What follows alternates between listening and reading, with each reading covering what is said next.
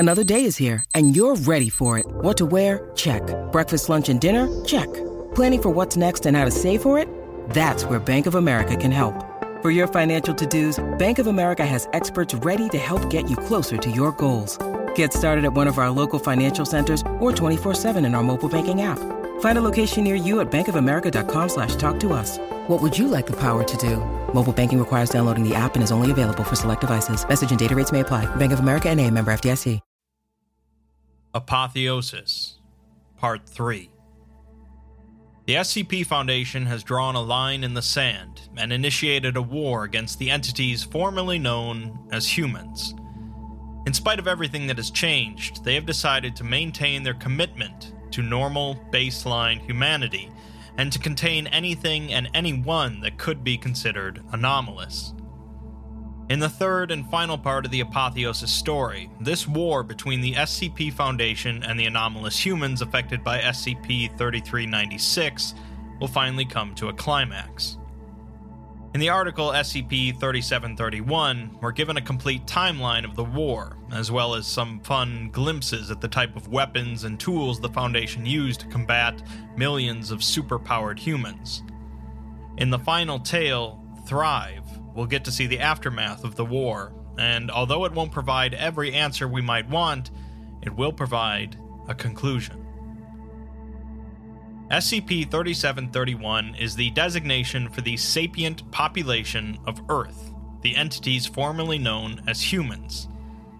I'll continue to refer to them as mutants throughout the story for simplicity's sake, but really these entities are far more common and normal than humans. The Foundation, despite their best efforts, failed to contain the spread of the 3396 infection, and by this point, every living human outside of a zone in the western United States has been converted. This orange zone, completely controlled by what's left of the Foundation, is their last bastion of normalcy amid a ruined world.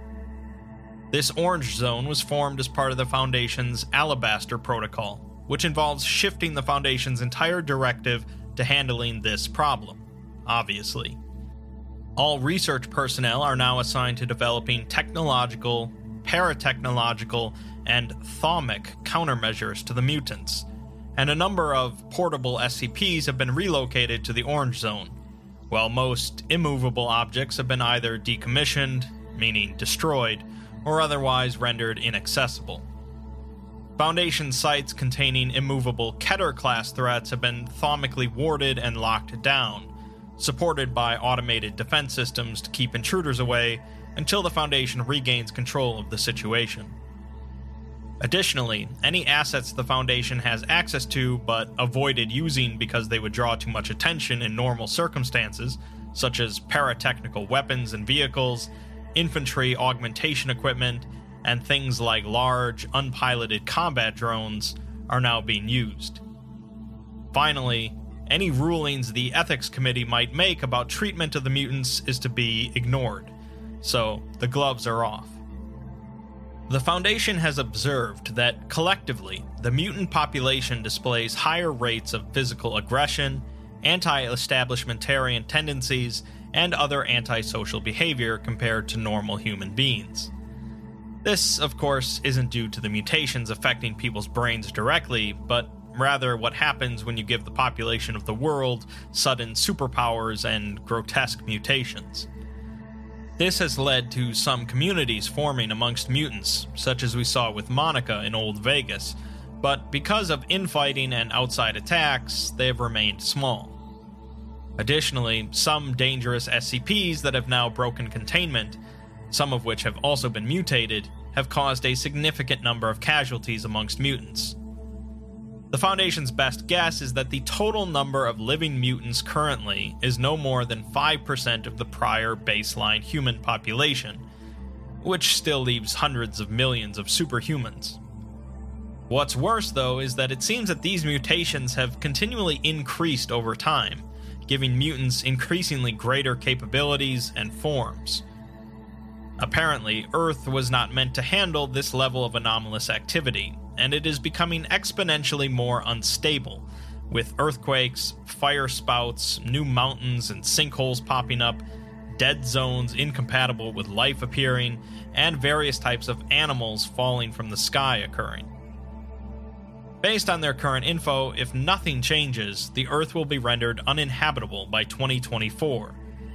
Obviously, the Foundation is going to try and change things. That leads to our first section of the timeline of events that led up to this point. Things kicked off in October of 2018 when Foundation researchers stumbled upon SCP-3396 and became mutated. 2 weeks later, the GOC and UIU became involved, and the three groups created a demilitarized neutral zone around 3396. Anomalous events began to be reported across the United States as the infection spreads, requiring the amnesticization of over 70,000 civilians. It only took 5 weeks after this point for the infection to be present on every inhabited continent, with an estimated 0.8% of the global population affected. A mutant at an outdoor concert in London allows the crowd to fly by imitating a flapping motion with their arms, forcing the Foundation to send in 2 MTFs to contain the situation. They found that all 314 people they contained had been infected during the event, and they had to amnesticize a total of around 9,000 civilians. Things were getting out of hand, but so far the Foundation was still handling it. 3 weeks later, by the end of December, around 1.4% of the population was converted, and Foundation personnel trained in thaumaturgy are assigned to ward Foundation sites from infection. 3 mutants in Paris used their abilities to rob an armored truck, and easily dispatched the Foundation agents sent in to respond, forcing an MTF to come in and neutralize them. 18 Foundation members and 29 civilians also died in this incident. By the start of February, the veil had been broken, as 2.5% of the global population were now mutants, and the Foundation simply couldn't amnesticize enough people or even worry about keeping the veil intact at this point. Rioting breaks out across the globe, and the GOC authorizes lethal force against any and all mutants. The Foundation establishes a new headquarters in the evacuated city of Phoenix, Arizona, the center of the Orange Zone. Through this process, they moved nearly 1.5 million civilians and managed to contain around 30,000 mutants, creating a new containment area to hold them. Exponential growth really kicks in here, and within 2 months, over 11% of the global population is infected, and the majority of governments cease to function. The O5 Council passes a mandate allowing anomalous methods in the containment of the mutants, including reverse engineering of paratechnology, use of necrothaumaturgy, or necromancy as it were, and collusion with extra-dimensional entities. Yes, the Foundation are desperate enough at this point to make a deal with some sort of cosmic creature, whether that would be something like the Scarlet King or something else. This would explain why they could keep up with the mutants. Not that it does a whole lot of good, because another 2 months go by and nearly 40% of the world is infected. The GOC has fallen apart completely, and one of the O5s becomes a mutant as well. By August 1st, the number's up to 56%, and a notable event occurs in the city of Jaipur in India, when an infant becomes infected and begins consuming nearby people and objects, incorporating them into its body and continuing to grow. The Foundation completely fails here, and it requires the assistance of around 100 other mutants to terminate the massive baby, leading to the deaths of 206 Foundation members and an estimated 2.4 million civilians. Let's take a small break from the timeline of events to look at some of the weapons the Foundation brought out to wage war against an army of mutants, potentially with assistance by extra-dimensional entities. The Controlled Innervation Gauntlets are an attachment for the Foundation's infantry combat exoskeletons that deliver weaponized thaumic invocations in close-quarters combat. These invocations cause the target's skeleton to combust by default, which is impressive, and the gauntlets can be loaded with more specialized invocations if needed. The Spectral Emulsion Ordnance is a piece of equipment for infantry that works like a flamethrower but expels weaponized ghosts and may cause residual haunting, which is not a sentence I'd ever thought I'd say.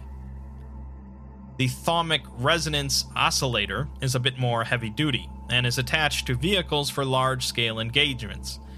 It works by using tuned etheric waves to stimulate blue matter growths inside of mutants, causing uncontrolled bursts of anomalous activity.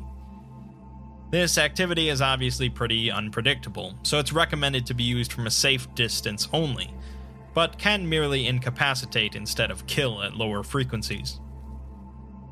Moving up, we have the Thano-penetrating aperture mortar, a rather unique form of long-range artillery that creates large holes on surfaces and causes groups of elongated, multi-jointed human limbs to emerge from said holes.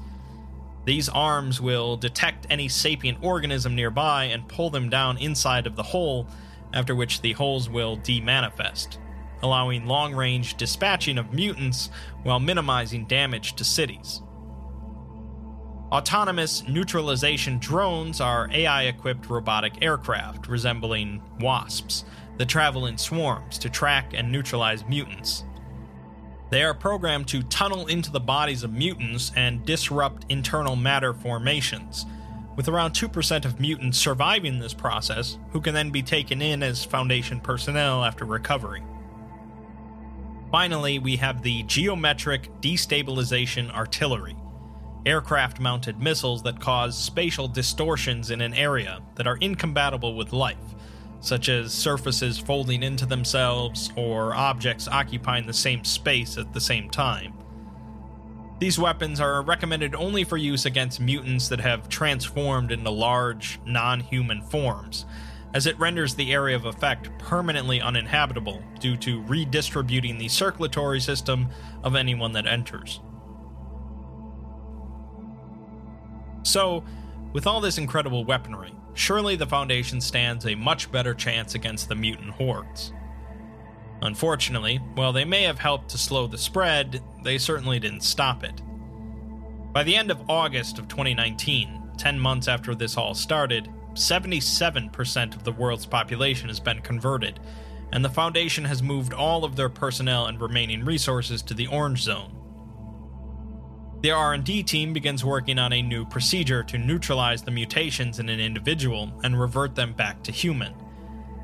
The process is dubbed Lilac, and involves a combination of magic, anomalous medical interventions, and radical surgery. A month later, the number is up to 89%, and the Foundation sets out to reclaim the city of Tucson, Arizona, from mutant control, utilizing their new weaponry. The Foundation succeeds, losing only 39 personnel in the process, killing off 842 mutants, and capturing over 12,000 of them. The O5s approved the usage of Procedure 01 Lilac on the contained mutants, which proves to have a survival rate of 0.01%. So there's some room for improvement. October 2019, 1 year after the start. The entirety of the human population outside of the Foundation's Orange Zone has been converted. O5-1 is lost during the destruction of a Foundation site as the entire site and surrounding landscape is launched into space by a number of mutants. 2 weeks later, the Foundation continues to expand their Orange Zone, reclaiming the city of El Paso in Texas, losing 124 Foundation personnel, killing off 599 mutants, and capturing nearly 17,000. The Lilac process has moved on to its 5th iteration, now with a 6.1% survival rate. A week later, they recapture Albuquerque, containing another 13,000 mutants. On February 6th, the battle at O5-2's safe house occurs that we looked at last time, with 3 Foundation casualties and 43 mutant casualties. March 8th, another O5 becomes infected, and proceeds to send a mass text and email to all Foundation personnel simultaneously, simply reading, "Thrive," before disappearing. Reconnaissance into the city of Santa Fe reveals that the entire city has become a dense forest of humanoid trees and anomalous fauna. The Foundation deems the city irreclaimable and proceeds to bomb it instead. As March continues, the Foundation is beginning to run real short of supplies to keep containing all of these mutants, and one provisional containment area is forced to ration electricity and limit the usage of air conditioning. After 2 days, 37 mutants die of heat stroke, and the remaining mutants riot, destroying the containment area and releasing around 14,000 mutants back into the wild. Towards the end of April, the reclamation of Las Vegas commences, which we read about back at the start of all this. The Foundation ends up losing that battle, pretty badly as it turns out, with over 5,000 casualties, capturing 0 mutants, and only managing to kill an estimated 950 of them. June 4th, another containment area is lost by a mutant attack, resulting in the breach of over 17,000 mutants. Mid-July, Foundation reconnaissance reports that a number of mutant communities have cropped up, most of them generally attempting to imitate human society, which is not really a surprise to anyone since they're still pretty human. This statement, though, is pretty indicative of how detached the Foundation has become from recognizing these people as anything but deranged anomalies, although they are still working to neutralize the mutations to save people.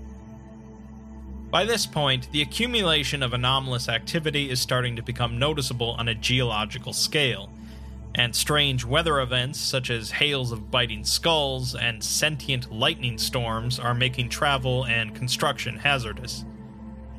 By September, resources are getting even thinner, and food and water shortages at a containment area result in over 400 mutant deaths within a week. The director of the containment area makes the unauthorized decision to shut down the operation, releasing 11,000 mutants. In other words, the Foundation leaders would rather these mutants starve in containment than be released. Some time ticks by, and in January of 2021, a new MTF is formed consisting of mutants that remained loyal to the Foundation after conversion. The Foundation doesn't mind slaughtering these people, but they're not above using them as weapons either. The world outside of the Orange Zone is becoming increasingly dangerous to travel through, as the mutations have affected practically every plant and animal around.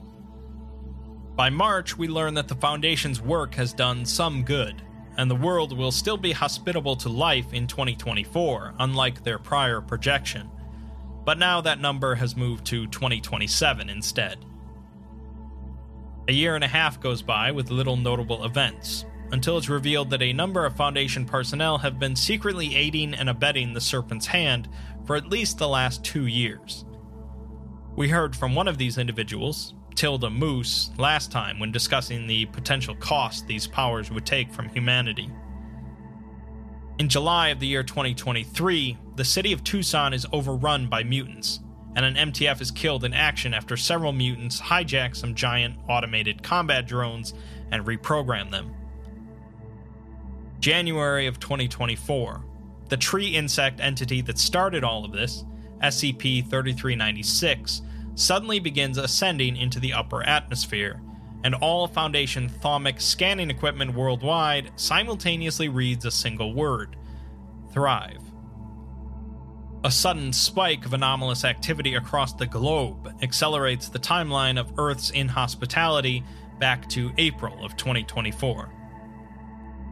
1 month later, in February, the 3 remaining O5 council members vote to authorize the use of the 99th iteration of Procedure Lilac, with 2 voting in favor and 1 opposed. Procedure 99 Lilac is very different than the first, and the plan is to use thermobaric stratosphere cluster charge munitions and detonate them over each of the planet's remaining land masses. This will lead to creating a destructive endothermic reaction on a planetary scale, violently rejecting all blue matter formations and attached physical tissues from every mutant outside of the Orange Zone. This, of course, means the death of every single uncontained mutant, but the planet will, in theory, be saved. In this event, what the Foundation dubs an XK-class Foundation Apotheosis scenario, the only remnants of humanity that will exist will be in Foundation containment. Afterwards, the Foundation will attempt to go back to business to help recontain any other anomalies, and civilization will begin to regrow out from the Orange Zone. Former mutants that survived prior Lilac procedures will form the basis of this new population. Since I know you're wondering why they wouldn't just use SCP-2000 to repopulate the Earth, the author says that the biomatter reserves held within SCP-2000 that are used to create humans were also infected with blue matter, and would therefore be purged as well. It's possible they could use it down the line again, but it's not viable immediately. The Foundation admits that being the deliberate cause of such an XK-class scenario is their ultimate failure, but they will use the opportunity to start clean and to make a better world. When you need mealtime inspiration, it's worth shopping Kroger, where you'll find over 30,000 mouth-watering choices that excite your inner foodie. And no matter what tasty choice you make, you'll enjoy our everyday low prices, plus extra ways to save, like digital coupons worth over $600 each week. You can also save up to $1 off per gallon at the pump with fuel points. More savings and more inspiring flavors make shopping Kroger worth it every time. Kroger, fresh for everyone. Fuel restrictions apply. Let's find out how that all goes, shall we? We'll get to the aftermath of that decision in a little bit, but the tale Thrive starts out in the midst of the failing war against the remaining mutants during the Foundation's reclamation of Tucson. An MTF armed in exoskeletons marches through the city, one of the members equipped with a ghost thrower, powered by a separate human heart.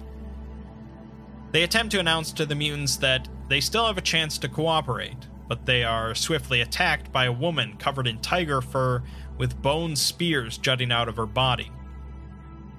One of the team utilizes a rifle that causes lightning bolts to strike the affected target, and the rest unload with their various weaponry. The one with the ghost thrower lets loose with a sound like a chainsaw cutting through desperate wails, as a faint blue light, swirling with pained faces, washes over the enemy. One of the targets, a mutant that appears as a person-shaped hole in space, gets ripped apart by the spectral emulsions until blackened bones become visible and they crumble apart.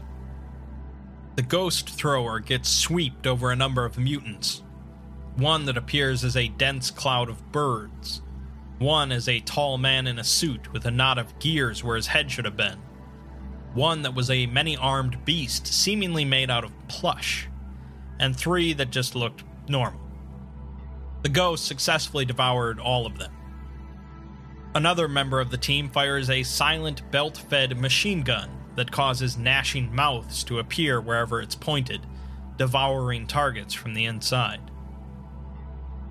Next, we catch back up with Armando, who is currently seated on a floating web of interlinked arms among the clouds, held aloft by a large bundle of helium-filled arms. He comes up here to reflect, while leaving some arms down below to monitor for any danger. He thinks back to when he first discovered his anomalous trait, when he was 15 and got his arm stuck in a derelict garage that he had been poking around in. A large pile of assorted junk had collapsed on top of him, trapping and breaking his arm. He tried to free himself, hoping that he could just put things back the way they were and maybe no one would get mad. As he yanked his arm out, of course, it disconnected, and Armando vomited as a new arm grew out of the stump, one a different skin tone than his own. He quickly grabbed a bag filled with food, toys, and a picture of his family, and ran away. He rejected his arms at first, pulling them off, crushing them, hacking at them, because they felt foreign and invasive. At the start, he couldn't even control them, and barely felt anything through them. He, of course, also grew arms that weren't human, made of metal or popcorn or wood. Through time and some practice, though, he became more accustomed to them, and when he eventually got two arms with similar skin tone to the rest of him, he buried the rest and tried to live normally. He ended up falling in with a bad group that welcomed his anomalous power, but he felt like just another tool in their toolbox. During a deal involving some anomalous goods, the deal went south, and as Armando tried to flee from the crime scene, he got picked up by a group of agents in black tactical gear who shoved him into a van, after which he woke up in the care of the SCP Foundation. At one point, he actually managed to break free from containment by fighting his way out, but he lost control of his arms and ended up killing an innocent. He realized that he could never truly be free as he was, and so he let them take him back. Partway into the Apotheosis timeline, the SCP facility where Armando was held was being evacuated, and while being transported to the Orange Zone, the convoy was attacked by mutants. The wall of Armando's cell sparkled and turned to salt before being blown away by the breeze, and Armando was greeted by a four-eyed woman. She asked him if he was coming with them, or if he wanted them to drop him back off at the site. Armando quickly accepted and was converted, describing it as like a baptism. He says that whatever force was moving his arms beforehand was gone now, replaced by this new power. Armando watches as SCP-3396 ascends into the sky, and for the first time, he feels truly free. Fast forward again to when the Foundation unleashes their greatest weapon imaginable. Tilda Moose stands in an area that used to be Chicago, but is now only a desert composed of obsidian. She and others around her begin to rise into the air, half because of their own will, and half because of the force from above them, SCP-3396. She only dimly feels the impact of the Foundation's missiles as her physical body gets torn apart, and she calls the Foundation's actions pathetic. The mutants were now far beyond humanity, and the Foundation had really only harmed themselves. As they ascended into the sky, she wondered if they would be enslaved to this entity, or if their personal identities would be stripped away as they are fused together. She wondered, as she did before, what the cost of this all would be. Then suddenly she understood that this benefit had been determined long, long ago by whatever forces had created humanity in the first place. As for who exactly that was, Tilda was sure she would find out eventually, as she had all the time in the multiverse now. 05-8 looks out across the burning Pacific Ocean as this happens, and smiles sadly. He looks up and sees the mutants hovering in space and looking down at him, and he is very proud that so many of them had survived. It seems that 05-8 is certainly not a normal human himself, as he had spent many thousands of years looking after humanity and watching us grow as a species. He admits that he had been more partial to the ocean-going species, but they had turned out to be less intelligent than the primates.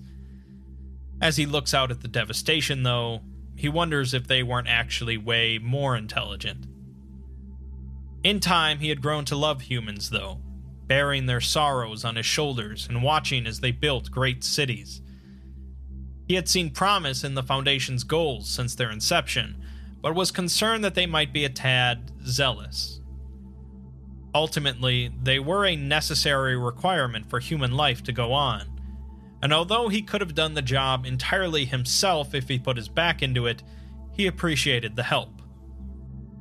He instead chose to watch them operate from the inside, so that he could steer them in the right direction. He realizes that he completely failed in that pursuit, but it doesn't matter anymore. For the first time, humanity was truly free, and he could finally unburden himself from the weight he's been carrying for so long. As he does, he hears the horrifying unified roar of thousands of cosmic abominations that suddenly became aware of Earth's existence. This entity had been keeping our planet hidden for millennia to protect us, but now that protection was removed because humanity had evolved. The horde of abominations begin tearing through space towards Earth, intent on consuming it as part of a long line of devoured planets. A woman appears next to the O5, asking him if this is how he wants to play it. The O5 considered her to be the single most violent, barbaric, and disgusting thing that he was aware of, and she was also his sister. Who these entities are doesn't really matter, as they are both supremely powerful, and it seems that one of them has been protecting us from the other. She's surprised at his sudden laxity, but he says that he has no reason to keep holding her back, because there are no more people for her to enslave and devour. He tells her that she's free to gnaw on the entire cosmos if she wishes, but he warns her that there are some rather disagreeable entities on the way here, and they'll kill them both. The woman wonders what the O5 will do now that there are no more humans to protect, jokingly asking him if he'll guard the rocks now. He says that he might actually do that, because he has no other purpose. His purpose in life has been defined by humanity, and he contains their sorrow, their pain, their endurance, and their memory. He stopped them from being animals, taught them, and protected them. He mentions that their elder brother has decided that humanity's time has finally come, and they don't need him anymore. Instead, he's going to do what he's always done: endure, and he will face the horde of abominations swiftly coming for the earth. He summons a colossal anchor that twists nearby space with its sheer cosmic mass, and extinguishes every fire in a 100-mile radius as it suddenly appears. He hefts it onto his shoulder and asks his sister if she'll join him. The woman, containing the hunger, lust, ferocity, and rage of what had used to be humanity, smiles and says that just this once, she will.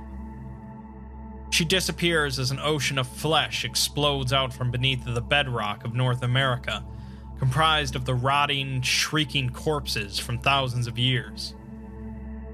The former Foundation overseer armors himself in plates of the purest stone, hewn from the agony and valor of Earth's most sacred and worthy dead. He gathers what remains of the planet's oceans and ascends into the sky as the eternal guardian of the soul of humanity. And together, the two waged their final war. Another overseer, O5-1, steps out from his bunker with a much different attitude, one of rage and grief at the Foundation's failure. They had protected humanity for so long because it was the only thing he'd ever loved for the last 2,000 years, but now he was alone. He lets out a roar of frustration at the blue star in the sky that is SCP-3396. He then says to himself that he'd do it all over again 1,000 times, even if he knew that they would still fail. He is bitter about what humanity has chosen, betraying the Foundation and normalcy by going along with an entity that is nothing more than a mockery of true life. He says that had humanity stood with the Foundation rather than against them, they could have defeated this anomalous threat, and endured as they've always endured. Instead, they were seduced by power, and although they've become akin to gods now, he says that they have become less than human, not more. The individual known as Nobody appears, implied to be the Foundation's administrator, and O5-1 asks him why he abandoned the Foundation when they needed him more than ever. The administrator simply says that it wasn't the greater good anymore, and that's that. Finally, let's catch back up with Monica, who has now transcended to become a massive floating entity covered in towering metal spires, each the size of a small city. The towers contain enough power to vaporize entire solar systems, and with one thought she could reduce light years of space to a hot slurry of base particles. Her power was infinite in the truest sense of the word, and nestled in the center of this massive assembly of endlessly destructive engines was the form of a human woman. Monica kept this form here as a sense of nostalgia of what she used to be, as she had now lost her humanity completely. She had kept her memories and still knew herself as Monica, and even though she had devoured the internet and was aware of all human knowledge, she still couldn't forget who she was. And she didn't want to. she is aware of other survivors near her, such as Dozer and his engineers, who had fused together into one form, a monolithic citadel with miles of carvings of people and structures. Ogre and someone named Violet had married and woven their essences together, now existing as a great menagerie of plants and animals across dozens of floating islands. On the largest island were 2 thrones where they sat, looking out upon the lives they had saved with pride and affection. Norman was now a nameless, moon-sized mass of flesh amidst a sea of luminous blue-green water. Great leviathan shapes moved under the waves, creatures created by Norman, and his mind unreeled for light years in all directions, hunting for minds to discover and learn from. There were thousands of entities like these, each one an expression of a human mind let loose from the constraints of possibility. Below them, the earth burned and shuddered, with little life remaining from the Foundation's destructive capabilities. The continents had cracked, the seas had boiled, and all the while the entity responsible for all this had simply carried on. The tree it had been had grown until its tendrils had overtaken much of the western US, and once the world began to burn, it ascended into the sky, indifferent to the suffering and destruction. Now it simply hovered amongst the changed humans, simultaneously comforting and terrifying. Monica reflects on the SCP Foundation, a group she never had much love for, but she understands now that they had served a purpose in protecting humanity. She knows that she would not exist if not for their work throughout history, but she thinks that it's fitting now that they would die upon finally being rendered obsolete. She had gone to some of the Foundation members that still remained before she ascended, and tried to convince them to see reason. Surely the definition of anomalous no longer mattered at this point, and it would be better to let outdated principles and prejudices go in the face of eternity. Instead, they had spat in her face, because they would rather normalcy be absolute than live one more day sharing a planet with such monsters. The changed humans no longer needed Earth, though, as the rest of the cosmos contained only potential, and they would go out there and thrive. Monica sheds one final tear for those that had fallen to ignorance and pride and pointless strife, a droplet of molten metal drifting through space. Then she signals to her people, and together they leave the Earth behind. Alone in its orbit, the entity responsible for all this watched and was pleased, because it had known the potential of humanity, and now it was realized. It also knew that this full potential would be needed to withstand what they would encounter in the cosmos. So that's it for Apotheosis, a tale in which the abnormal becomes the new normal, the Foundation burns the world to cinders in a rage against the betrayal of humanity, and a new collection of gods sets out to explore the universe. As usual, my summarizations tend to remove a lot of the poetic writing that makes stories like this enjoyable to read, leaving us largely with the facts. The Apotheosis canon is a very different take on the SCP universe, and while there can be many arguments about how exactly a scenario like this would play out, this is the story the authors wanted to tell. This isn't the first of its kind to affect humanity on such a wide scale, nor is it the first where the SCP Foundation fails in their goals, but it is a unique blend of comic book style action, SCP oddities, and philosophical concepts. It's a rare instance where the Earth burning to cinders and the SCP Foundation completely failing isn't really a bad ending, and that's pretty interesting.